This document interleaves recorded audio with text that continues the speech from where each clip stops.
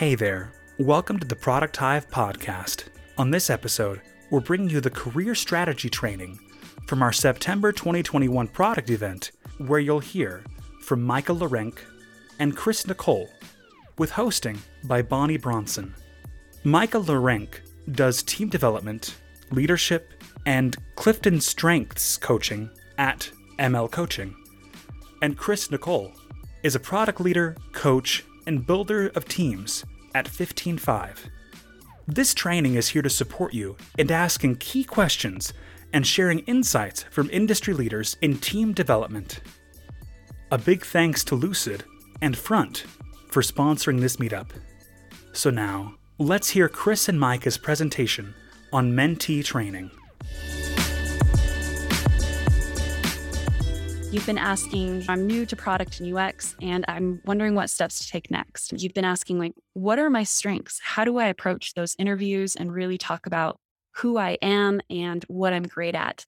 How do you position yourself and what roles within product and UX are right for you? And if you're a leader or a mentor, you're often being asked these questions and wondering how to support the people that are on your teams. So we hope to cover some of the principles and concepts behind this. And I'm just so excited to introduce you to Chris Nicole. He is a product leader and coach, and to Micah Lawrence. He specializes in team development, leadership, and the Clifton Strengths coaching. So take it away, Chris. So my name is Chris Nicole. I'm a product leader at 15Five, where I mentor and manage a number of product managers and work with an amazing product team. I'm also a PM career coach, coaching PMs in how to move forward and grow in their careers. I had about 12 years of experience in product management and a few years before that in engineering. I was born and raised in Ireland, moved to Canada where I spent 18 years, and I've been living in Spain for the past 3 years. That's a little bit about me. And I wanted to kick this off with a question of what is a strategy with no vision? So we're here to talk about our career strategy, but obviously having a strategy without a vision can be a bit problematic. We might have seen it in our own work, in our careers, with businesses, and it can be problematic in our own careers as well. So let's just talk a little bit about what vision is. So I've got a couple of quotes here. The first one is, vision without action is merely a dream. Action without vision just passes the time. Vision with action can change the world. And so I think this is really pertinent because certainly in my own career, I haven't necessarily always had a vision of where I wanted to go. And really what I've been doing is passing the time, and I've accrued through time experience and skills and competencies that have helped me level up in my career. But it's been very much through that passage of time. And so as I looked at this and I thought about this quote, I thought it was very pertinent to how we move forward in our own careers, and having a vision can really help us accelerate our growth in our careers and really get to where we want to go. Another great quote from Steve Jobs is, if you're working on something exciting that you really care about, you don't need to be pushed. The vision will pull you.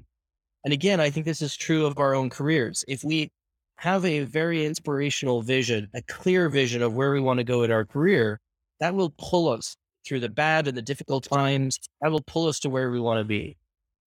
But we also need to go with that vision, a strategy. So let's talk a little bit about what strategy is. I love this definition of strategy more than most.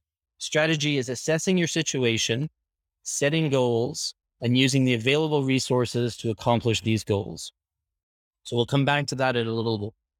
So if we pull together that vision and strategy together, then what we look for, and this is an approach that I've taken with a number of my team members and folks I coach, is focusing first on discover, then on plan, and then on thrive. So I want to break these things down for you and walk through what it could be like to build out your own vision and strategy. Sorry, skip the slide. So first, on the discover side, this is about building out that vision. And so I break this into two places. First, understanding. So this is a number of exercises that you can go through, but you need to first and foremost understand what motivates you, who you are, what's important to you, where you want to be. And that understanding can then become the tools or the information that you can use to build that vision of where you want to go in your career.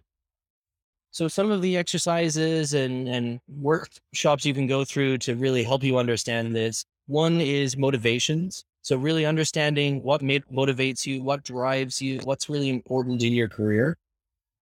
Values are another huge thing. We all have values. The question is whether or not we actually really have them well documented and well understood. And values can help guide our beliefs, our attitudes, and our behavior. And so you can go through an exercise of really defining what your values are, putting a little bit of aspirationalness into your values, and building out that important aspect of who you are to help guide you in your vision. Zone of Genius is something that comes from a book by Laura Garnett. And I love this concept, highly recommend this book. But in the book, Laura breaks down a number of really key exercises to go through to help you understand your zone of what is a zone of genius. In the book, she talks about a number of different zones. I think most common is the zone of excellence. And that's where we often get to in our careers. These are the things that we're very good at, but that can be often very draining. Zone of genius, on the other hand, is the things that we're very good at and we excel at, but that also bring us energy. That's where we want to be. We want to be in that zone of genius where we're energized by the work that we do and we're very good at the work that we do. And so her book and her exercise takes you through this weekly exercise of documenting what is energizing you in your work and what's de-energizing your work. And the idea is that over time, you start to isolate the key tasks, work, behaviors that you do at work that actually bring you energy. And then you can start to really help, as you understand, that'll help you define where you want to be in your career. Another great one is understanding your purpose and your mission in life. This is a great exercise to go through that'll help guide you. Strengths and strengths alignment. I won't touch on this much because Micah's going to touch on this a lot. This is incredibly powerful at helping you understand where you want to go in your career. And then another big one is competencies and skills assessment. We often in our work get a little bit focused in on our silo of our company or our team that we're working in. And it's really great to step out of that and really assess how your competencies and skills are across the rest of the market. There's a number of ways that you can do this and activities that you can do here. Once you have a deeper understanding and you go through these or many different other exercises to get a deeper understanding of who you are and what's important to you, then you can build out this inspired direction. So there's a number of exercises that I walk through, recommend. One is needs and wants. So this is really defining the difference between what are needs in your life and what are wants in your life. And then what are those things that you're going to embrace and what are those things that you're going to release? Going through this exercise can really, again, help define a little bit more clearly where you want to be. Another great important thing is defining what your life goals are. If you have this already, wonderful. If you don't, take the time to really define what your life goals are. And so these life goals, a great example of this is I completely changed my career because one of the goals that I had in life is I wanted to have a positive impact on the world and the work that I do.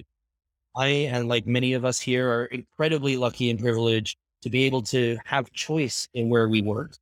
And I wanted to be able to choose something that would have a positive impact. And that completely changed my career trajectory. And so understanding your life goals is very important in that vision and deciding where you want to go. And then the last, and what I believe is the most important part of building out this vision, when you've gone through many of these exercises or other exercises that have helped you build a better understanding of yourself, have helped you understand a little bit of the direction you want to go, then you can do this painted picture exercise. The painted picture is really taking a point in time, maybe 3 years from now, and building a very vivid, descriptive picture of what you want to be doing. In this case, we're talking about career growth. You want to be, what kind of career you want to have, what kind of work you want to be doing, who you want to be working with, what kind of things you want to be working on. And you write this painted picture out with this great level of descriptivity in it.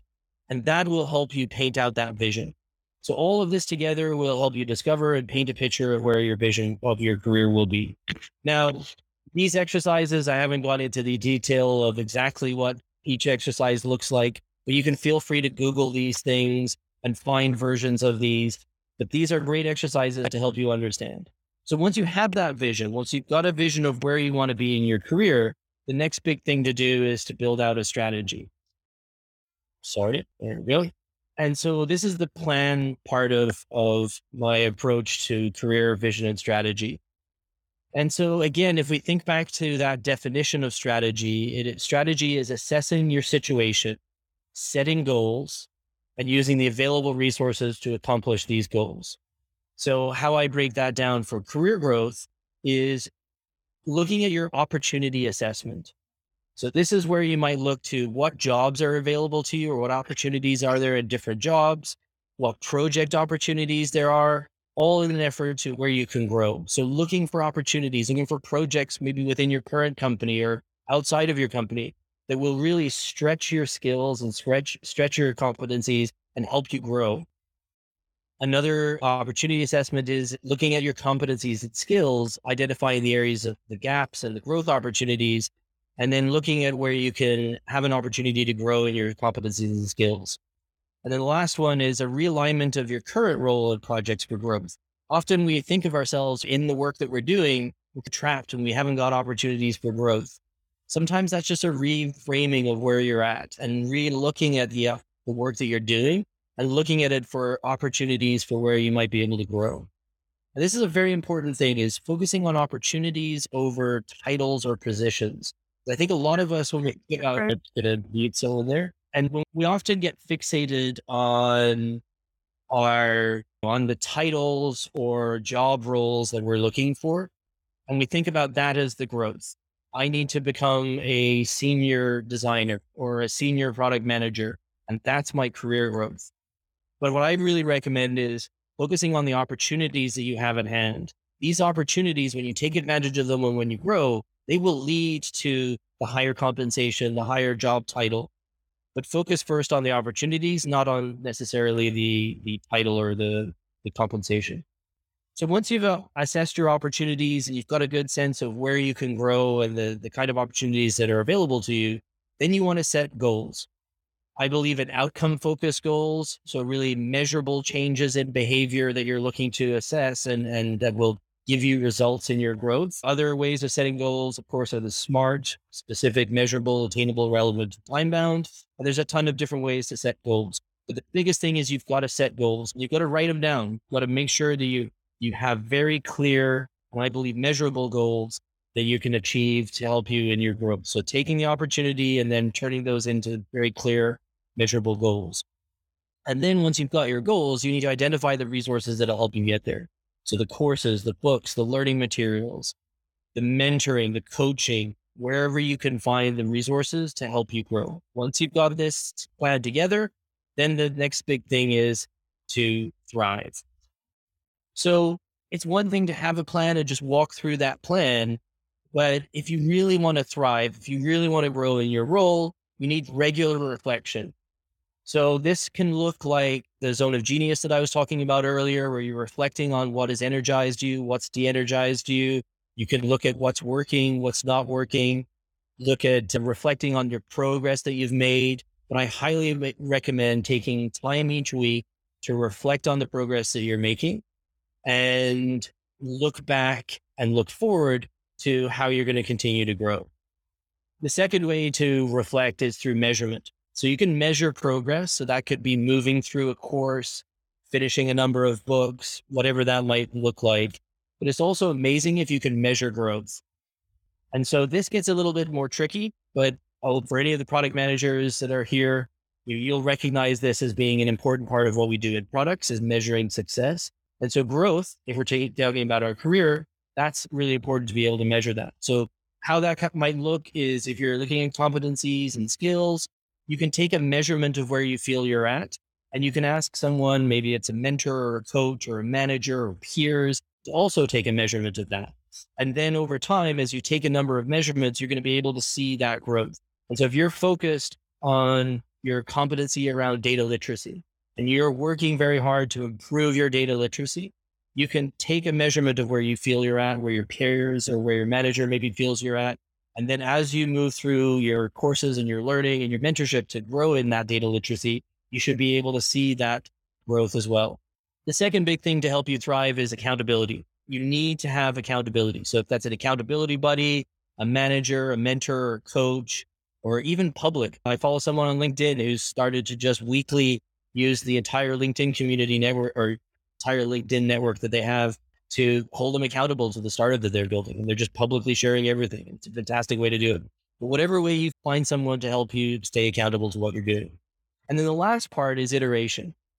And again, we're all product folks here. We know the importance of iteration. But as we grow in our careers, as we find new things that energize us, as we learn new skills, competencies, as we grow, we're going to find that we need to actually iterate. And so go back through that discovery process. Go back on your values, on your strengths, and see again where those things are aligning to, and realign your plan to where you want to go. So iterate on your vision, iterate on your strategy, and keep on growing. So if I could just have a few key takeaways, strategy without vision is passing the time. We're all going to grow in our careers eventually if we just let time take its course. But if we build a vision that inspires us and pulls us to the course, the career we want, we're going to get there faster. We want to build a strategy that is directed by the inspirational vision that we come up with. And then if we break down our approach here, the vision is discovery, it's understanding, it's inspired direction. Our strategy is our plan. That's assessing our situation, setting goals, finding the resources that'll help us get there.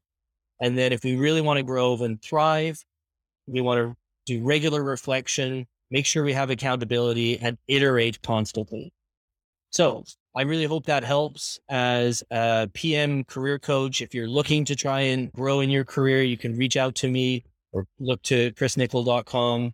And I really hope that helps everyone as they go through and move through in their careers. Over to you, Micah. All right. Thank you, Chris.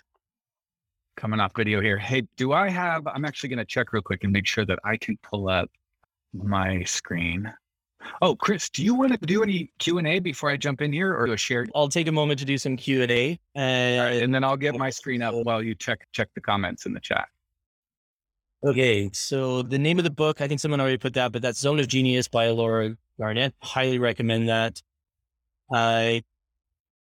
Can you give an example of an exercise you find most useful for folks who don't know what their purpose or vision is? Yeah, I think, Bonnie, that's really a lot of those exercises. The very starting point, if you've not got a clue of where you want to go or what your purpose is, to really start with your motivations, what's motivating you, to go through what Mike is going to talk about now with is your strengths. And then I think those two things alone will help to rethink where you're at and where you want to be. Any other questions? You can also come off of mute if you don't want to type it. Yeah, I'll get a list and post it in the mentor channel for everyone with some of the recommended exercises he's listed and a few links. So Chris and I'll connect on that afterwards. But yeah, feel free to reach out here with any other questions. All right. And if you do think of a question, go ahead and post it in the chat. Also, while I'm talking for the next 20 minutes or so, I'm going to ignore the chat until I get through my few slides. And then I'll go back through and read if there were any questions that came up along the way. So whether they're for Chris or for me, we'll have a couple of minutes at the end to address some questions that you may be thinking about while you ponder and reflect on what Chris shared. So thank you, Chris. I'm bummed that you don't have an Irish accent anymore. You must have moved when you were young. So when I saw the Ireland flag, I was like, oh, this is going to be great. You moved pretty young. Yeah, I was 17 when I moved and had a very chameleon accent growing up anyway, but a few beers and a few Irish friends and it all comes flooding back. Yeah, good. Okay. That's all we need then. Awesome.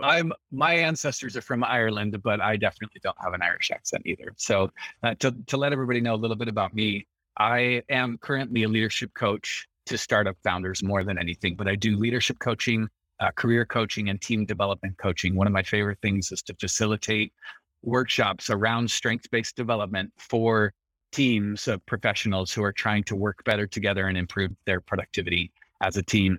I actually spent over a decade at a Fortune 100 company in the financial services industry doing project management and mostly strategy jobs. I did a lot of strategic planning and business architecture and strategy related roles. And a lot of what Chris just took you through those are best practice exercises that people use in large Fortune 100 companies. His approach is spot on. And I can just advocate for what he suggested, some of that vision setting, knowing your strengths, all of those exercises were gold. So write those down or take notes or get a copy of the slides if you have a chance to, because that's great stuff. I am currently now, so I left my Fortune 100 job to start my own coaching practice early this year and have been a Gallup certified strengths coach for a few years now. I started in my corporate job almost 8 years ago. I started using this tool called the Clifton Strengths Assessment and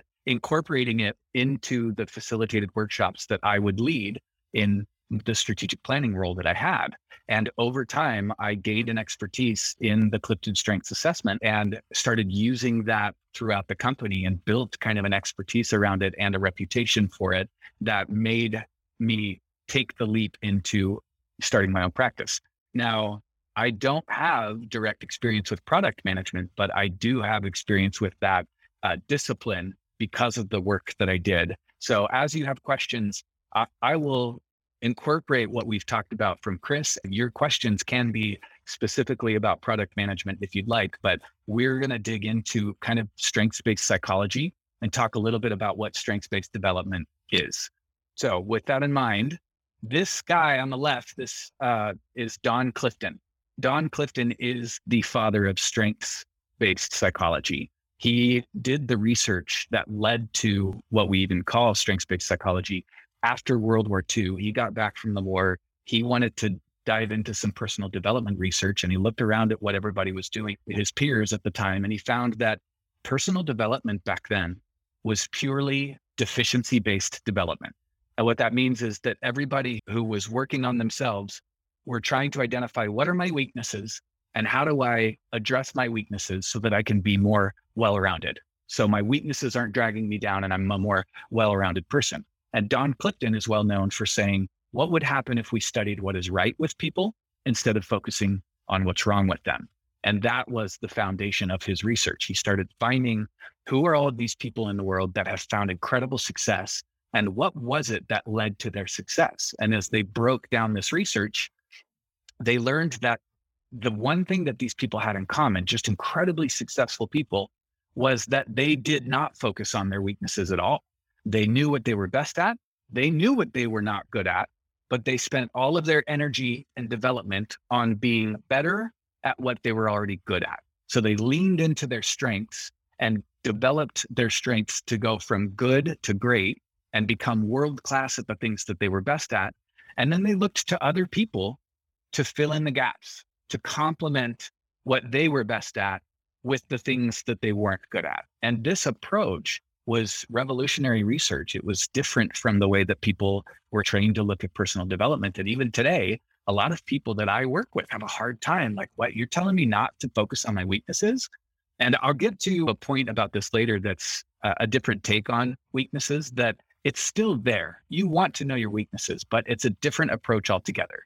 So as a result of the research, they found that there were 34 strengths, which you can see across the bottom here on this slide, 34 strengths that they identified across decades of research that different people leveraged in order to find success, which means that there are no negative strengths here, no weaknesses reflected here, but all of these things are good. Then they found that they actually organized very well into 4 different domains, which is what you across the top. Certain strengths that have this in common, like on the left column, executing strengths are generally people that have a preference for action. They like getting things done. They know how to make things happen.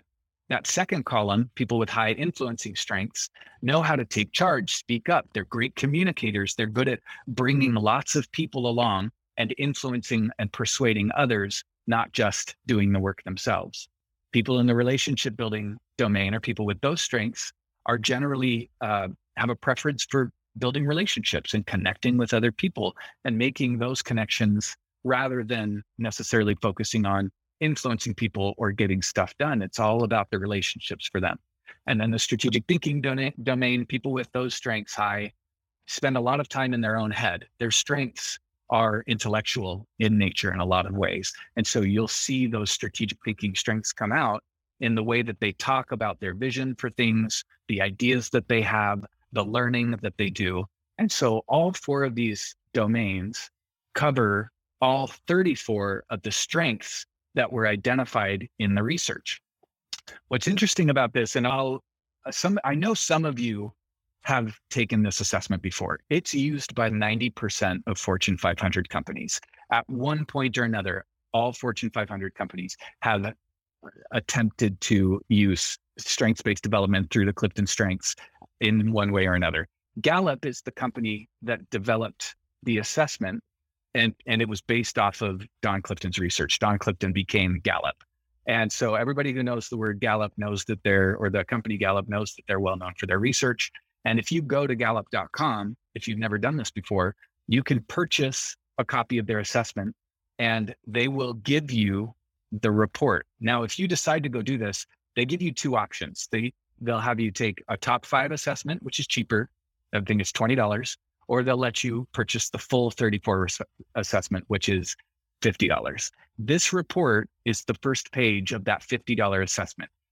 If you can't afford it, and I encourage you to, if you can, I recommend that you get the full 34 report, because there's so much in there that's valuable that can help you with career planning and knowing where you can be at your best in your work. And a lot of the research that came out of Gallup over the last, 20 years has been about helping people find out what they're good at through an assessment like this, and then figuring out, because they're good at these things, these are the kinds of roles that they will excel at. And if you get people doing what they're best at, they enjoy what they do. And when they enjoy what they do, they're more engaged and committed to the success of the company. So everybody wins when people are playing to their strengths. You get to do work that you love. You're appreciated for the value you bring. And the company sees improvement in things like retention, employee satisfaction, productivity, all the stuff that companies are interested in. But you as an employee will also find I'm doing work that I'm good at and that I love when it's aligned with my strengths. So when you get this report, I'll go over this really briefly. There are 3 sections here that I outlined. There are dominant strengths, supporting strengths, and lesser strengths. Your top 10 strengths or so are what Gallup would call your dominant strengths. I'm going to use Chris's term from the book Zone of Genius. This is your zone of genius. Gallup has put language to the zone of genius to help people understand not just what they're more likely to be good at, but the activities that are more likely to energize them. When you are leveraging your strengths that are in your top 10, you're likely to be better at them. And those activities are likely to be more rewarding to you and energizing to you. On the flip side, if you look down at the lesser strengths, those bottom 5 or so, if you're expected to do work that consistently leverages these strengths that are at the bottom of your list, those are going to be energy draining. It's going to be really hard for you to be committed, engaged, enjoying your work, because those things that are lesser strengths aren't going to resonate with you. They're not going to fill you up. They're not going to energize you. The supporting strengths in the middle just means that these are strengths that you might leverage from time to time, but the environment may have to be right, or the timing has to be right, or your motivation has to be right. They come and go. But your dominant strengths are really what we would focus on, and what you should learn about and focus on to start to understand, what do these strengths even mean from a kind of academic standpoint, the textbook definition, and what do they mean in me? Like, what do these strengths look like in me? We don't have enough time to talk about all of these strengths. So I wanted to go over a couple, though, that are a good example of some of these strengths in action, and why it's useful to know what strengths are high for you and what strengths are low for you, but not just for yourself, for your team too, for your coworkers, for your boss. If you can understand their strengths, both their high and their low strengths, it can be a really insightful thing. So with that in mind, I'm going to contrast more than compare, a set of 5, or I think 4 different sets of strengths. And these are not strengths that never show up together, but statistically, they're unlikely to show up in any one person where both of these strengths would be high. And that's why I want to talk about them, because statistically, if you have one, you're unlikely to have the other. And as you listen to me explain what these strengths are, I want you to think about which one resonates with you more, because one of them is likely to resonate with you more than the other. And it's an indicator into one of your strengths. And this might be a tool that you can leverage to increase your self-awareness.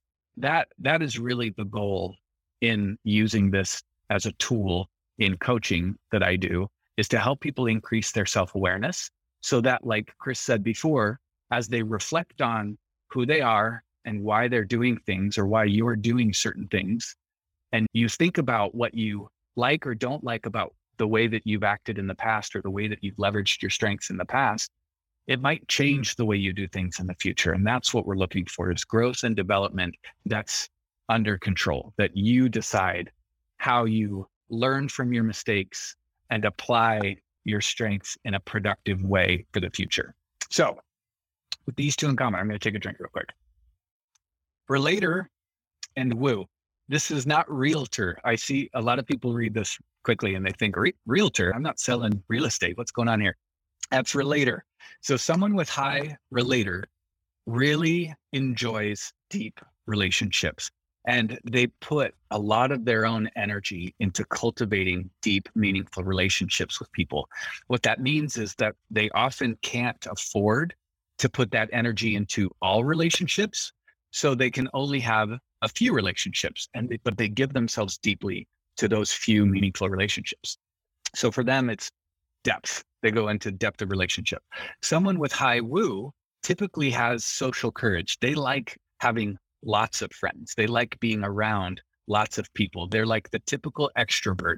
They're very comfortable in a social setting. The idea of meeting strangers isn't intimidating at all. It's actually fun. They like the idea of meeting strangers, and the breadth of relationships is more appealing to them than the depth of relationships. So all relators are not introverts, but it is common. I see that people who would self-identify as an introvert also have high relator because they just want to be around the people that they know, and which is typically a small group, not everybody.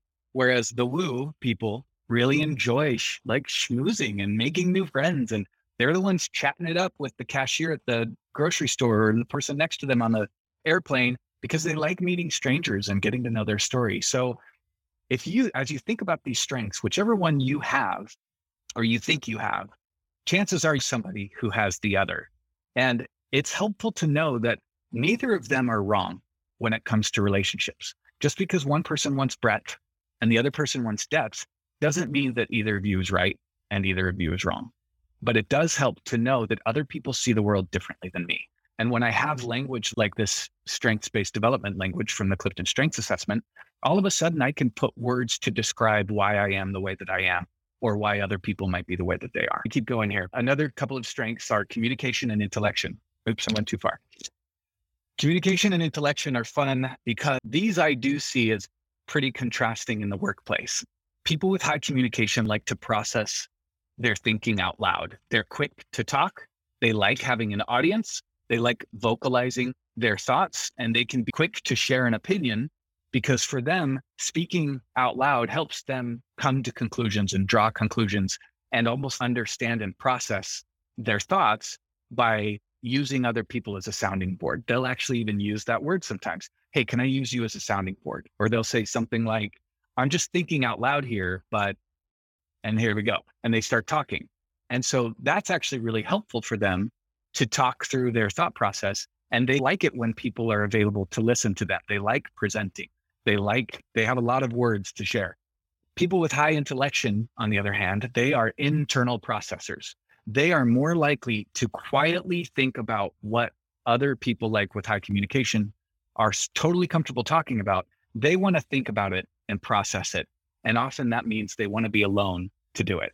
And so people with high intellection often get a bad rap in a corporate environment because you're sitting in a meeting and the boss comes in and says, hey, I've got this brand new announcement from HR. Here's what it means. What do y'all think? And the people with high communication are like, what about this? Or I have this question, or I think this, and they start sharing their opinion because that's how they process new information. And yet the person with high intellection who needs some time and space and alone time to think through and process what they just heard, they're going to be quiet. They're going to sit in their corner of the room and process, wow, what does this mean for me? What do I think about this? And if you call them out in the meeting and say, what do you think about this, person with high intellection? They're going to be like, I don't know yet. I haven't had any time to process it. And you're asking me what I think.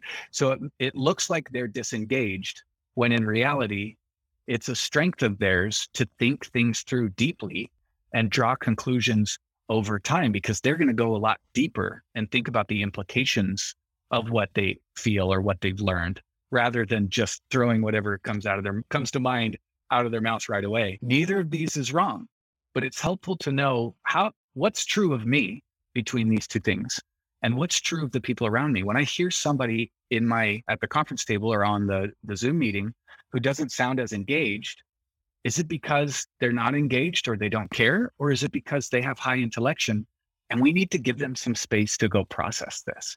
There's a big difference there. And recognizing that some people might need that space is a great way to honor other people's strengths and show some tolerance for what's going on in your environment. I'm going to keep going because there's a point that I want to make with all of these, but I'll get through all 4 of these, and then we'll pause on this for a second and talk about what this means for you in your career. All right, people with high focus. These are the kind of people that can be really single-minded. They want to work on one thing at a time. And if they know this is the most important thing on my list of things to do today, I'm going to ignore all the noise and I'm going to lock myself in a room and I'm going to put on my headphones and I'm just going to get into this flow where I can just focus on this one thing that I want to do. And once they reach that point where they hit their flow, they go deep. Like nothing can distract them. They're so good at focusing, but they need that environment and the time to get to a state of flow where they can just ignore everything. And it's funny because I'll hear stories from people who, when they get into that focus mode, they are so good at blocking people out that someone can walk up right next to them or behind them and say their name and they don't even notice. And that's the kind of focus that they could get into if the environment allows. Arrangers, on the other hand, typically will get bored if they have to focus on one thing.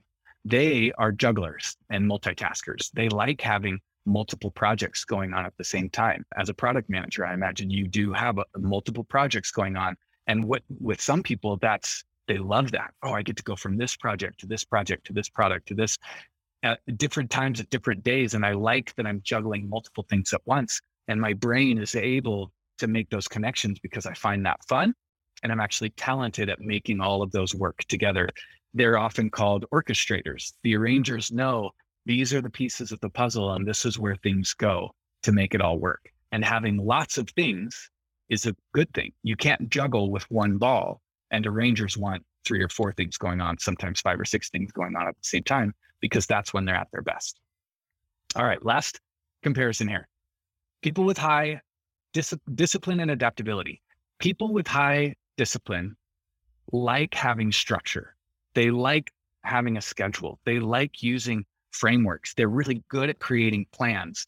When they create their calendar for the day, at the beginning, if I have high discipline, and at the end of the day today, I'm looking at my calendar and arranging everything and putting it where I feel like what I want my day to look like tomorrow. Once tomorrow starts, I expect my day to follow my plan. I like knowing that there's predictability in my schedule and that I know what to expect. And people with high discipline, if their day is interrupted and it's not going according to plan, that can be hard for them to adjust to. Whereas people with high adaptability, this strength is something that they like going with the flow. In fact, sometimes they like not having predictability. The idea of waking up one morning and not having anything scheduled and just deciding this is what I'm going to do today and deciding in the moment and going with the flow, that's energizing for them. They like that there's no structure and they get to create their world one step at a time. They're really quick to accept change. People with high adaptability. If someone comes along and says, hey, we've got this fire drill and I want you to work on this thing, they're going to be more likely to be like, all right, I guess that's what I'm working on today. And sometimes it's a welcome surprise, a welcome change. Wow, that's fun. It's spontaneous. And that valuing spontaneity in adaptability that can be very different from someone with high discipline who values predictability, not spontaneity. So as I pause here and we went over these examples of contrasting strengths, I want you to think about the fact that if you were a team of 10 product managers and you all had different products, you all had different assignments, chances are good that all of these strengths are represented in all 10 of your reports in your top 10 strengths to some extent, to one extent or another. Somebody's going to have relator, somebody's going to have woo. Somebody's going to have communication, somebody's going to have intellection. All of these will be represented. So what that means is anybody can be a successful product manager by leveraging their strengths. But the danger is when you start to look at the way that other people do their job and you compare yourself to the way that other people have managed their career, and you start to feel like maybe I need to do it their way, you start to try to mimic what comes naturally to other people instead of discovering and leaning into what comes naturally for you. And that's the importance of building self-awareness through a strengths-based development approach like this. When you look at all of these strengths that, actually, I'm going to go back. All of these strengths that I showed on this list before, every single one of these comes with deep knowledge about what this looks like in a person like you. And if you know what your top 10 strengths are, and you start to ask yourself, what kind of career do I want to create for myself, leveraging the strengths that come naturally to me? How do I invest in these things that come naturally to me to be better at them, to become world-class in something that I'm already naturally good at? When you face a problem, everybody's going to approach problem solving differently. When you face a problem, think, how does somebody with my strengths address a problem like this? Because the person next to you, if you have high relator and you build deep relationships, and your coworker has high woo and they use breadth of relationships, if you try to mimic their style and go woo people and be likable and friendly and energetic, when that's just not you, people are going to sense that. It's not going to work for you like it works for them. So as you think about these career questions or being successful in your current role and thinking about how do I prepare for my next role, knowing your strengths is the starting point of increasing your self-awareness.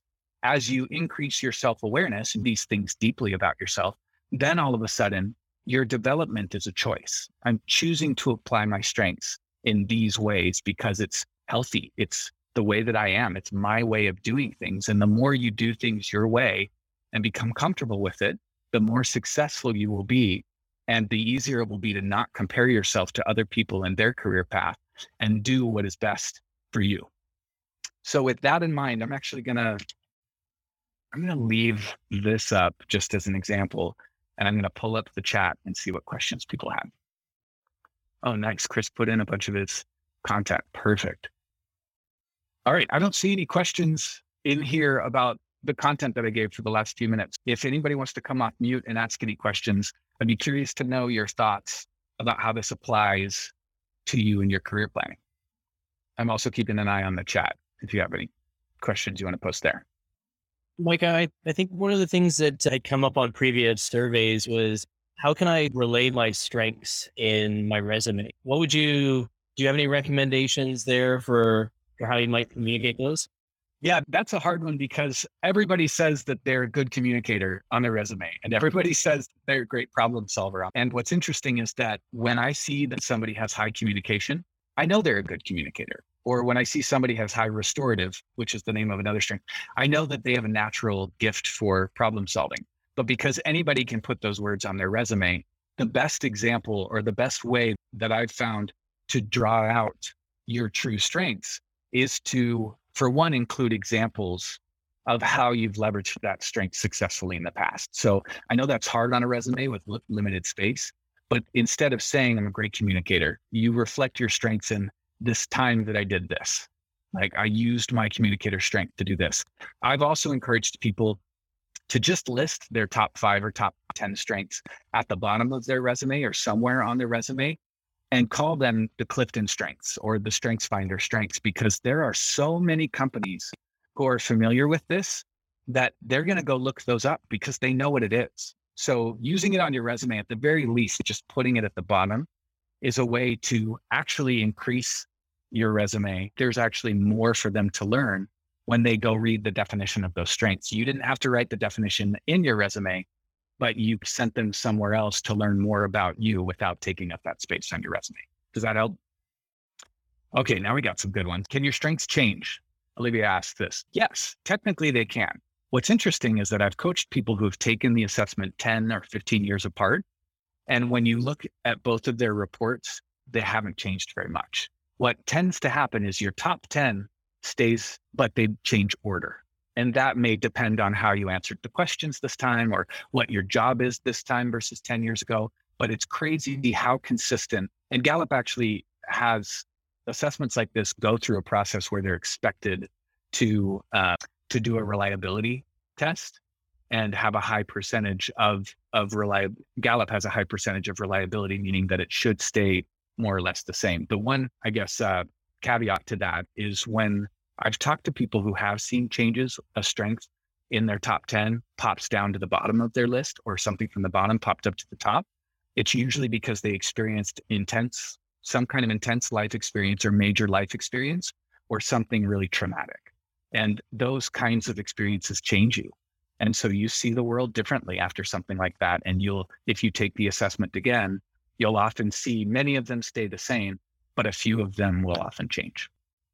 Here are a couple more questions. Are the insights more for manager of the team or the team members to know themselves better in the workplace? Oh my gosh, both. This is not for managers though. This is for you. If you're not a manager, knowing this about yourself and communicating it to your manager and your team, to your spouse, if you're married, to your partner, all of just knowing yourself deeply, you can do without this Clifton Strengths Assessment. The value that it gives is that it gives you language to explain things about yourself that you never realized you needed to explain. When you read some of these descriptors, you'll read them and be like, what's so special about that? Until you realize that the people around you, that doesn't describe them. And they know that about you, or you know that about you, but having the language to explain to yourself and other people that this is the way that I think, this is the way that I see the world, and this is the way that I feel, as described by the language of these Clifton Strengths, all of a sudden, it just opens up your world to better communication, better working and personal relationships. And all of a sudden, these strengths become a tool for you to apply strategically to how you do your work. So managers, I work with managers all the time, and we have their whole team take the assessment, and I'll do workshops with their team to talk about these things. And it's super helpful, but it's not just for managers, it's for everybody. How would one identify, let's see, we got just 2 minutes. How would one identify if something they're learning to do is a weakness they shouldn't focus on or just part of being a beginner? That's awesome. That's a great question. Skills are not strengths. Anybody can learn a skill.